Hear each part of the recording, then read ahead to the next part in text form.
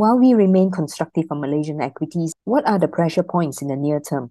Suhaimi Ilias speaks with Wong Chew Han, our head of research in Malaysia. Chew Han, Malaysia's second quarter result season just ended. And from the result roundup note, what are the main highlights and key takeaways, including whether there are revisions to KLCI year-end targets and whether there are any changes in the sector and stock calls worth mentioning this morning? Okay, hi, Suhaimi. Morning. Thanks for that. Now, for second quarter, the results for our research universe, just a reminder, we cover about 75% of total market cap in Malaysia.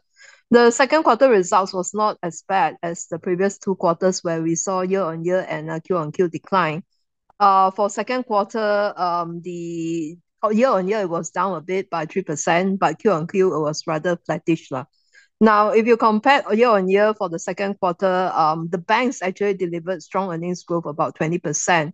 And this was despite lower NIMs generally. And we saw recovery in the gaming sector, and aviation losses also shrunk by almost 90+%. Now, auto segment was also quite good. The results, the core earnings was actually up 15% year-on-year. Now, two major sectors actually offset the gaming, the banks, and the aviation sector recovery, and that are petrochem as well as plantation. So petrochem, we saw earnings plunging 80% year-on-year, and plantation 70% year-on-year. Now, that brings us to the first half results for our core universe. Overall, it was down 2.7% year-on-year, and essentially dragged by the petrochemicals as well as the plantation sector. All right, so they actually offset strong showings by the banks, also about 18% year-on-year, and utilities by 20% year-on-year. Now, we saw telco earnings also falling off 13% year-on-year, but that was solely due to Axiata, which actually offset the double-digit growth at Telecom and Time.com. And for gloves in the first half, it fell into core losses contributed by all the three players under our coverage, which are Hatta Lega, Top Glove, and Kosan. Now, in terms of whether the results miss or beat our expectations, obviously they miss. Misses were more than beats in a ratio of 2.2. As a result of all this combined earnings revisions for our coverage, we have actually revised our core earnings estimates for our coverage. We have actually trimmed by 1.6% for this year. And next year, we have raised it by 1.2%. Now, this year, the 1% earnings cut was actually due to, because it was actually contributed by Petronas Chemical, which we have actually cut earnings, as well as Lotte. All right, and also Axiata, of course. And for next year, there was a slight uptick in our core earnings revisions. If we can go to page 16, there was a slight upgrade in our earnings revisions by about 1%. And this was due to YTL Power, which we have upgraded our earnings, which actually offset our earnings cut for Petronas Chemical and other relatively smaller earnings revisions.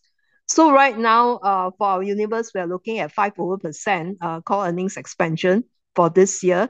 And next year, we're looking at 16.5% core earnings growth.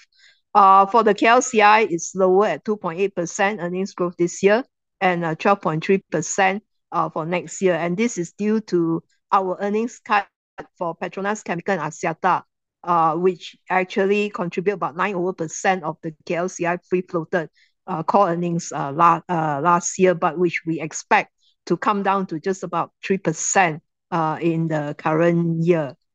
All right. Following all this earnings revisions and for our coverage, we are actually maintaining our year-end KLCI target this year at 1,520, which actually implies 13 times on a 12 months forward PE. Now, for next year, we're tentatively targeting a range of 1,600 to 1,700 next year end for the KLCI. And this actually also implies about 13 times 12 months forward PR. Now, just to highlight to everyone that the valuations remain attractive from both PR and price to book perspective. All right, PR now at 12.9 times on 12 months forward. And if you look at the historical, it has actually a low, which where the KLCI quickly bounced back. Now, moving forward for the market, we are more constructive right now since July with all the macro blueprints having announced, and we expect execution to actually pick up speed from now on. In fact, after the state elections, we saw that contracts have actually started to sort of like decision from the government has started to actually move on. And this is very clearly, we saw it in the Penang LRT project where they have a call for RFP like 9 days after the state elections, and the cabinet also have decided on Westport 2.0. So we are encouraged by this sort of developments. And but over the near term, we do think that there are still pressure points. China's slowing growth is one of them, and margin pressure is also one of them. Now, in terms of strategy, in terms of thematics, we have actually introduced 3 in addition to 5 that we spoke about in our second half strategy report. We are focusing on the rail segment, all right, over the next couple of months. We expect news flow to come in. The second one is actually tourism, and we see that there's a lot of concerted effort by the airlines to increase their number of flights, all right, to bring in the tourist numbers. In fact, first half of this year, the inbound tourist target have actually met the revised expectation, the government expectation for the full year already. All right, and the third thematic we are introducing is actually green energy. Now, a lot of focus has been on solar the last couple of months because of the NETR. We do think that waste energy will come into focus next.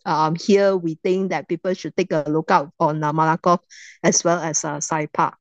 Also, we have revised our top buy for the market. Following our upgrade on Public Bank to buy, Public Bank is now in one of our top buy lists. We have also included SP Setia for mid caps, and for the micro cap, we have introduced Optimax. Thanks, Chew Han. For the full conversation with other analysts at Maybank, go to the latest weekly briefing episode on ASEAN Speaks.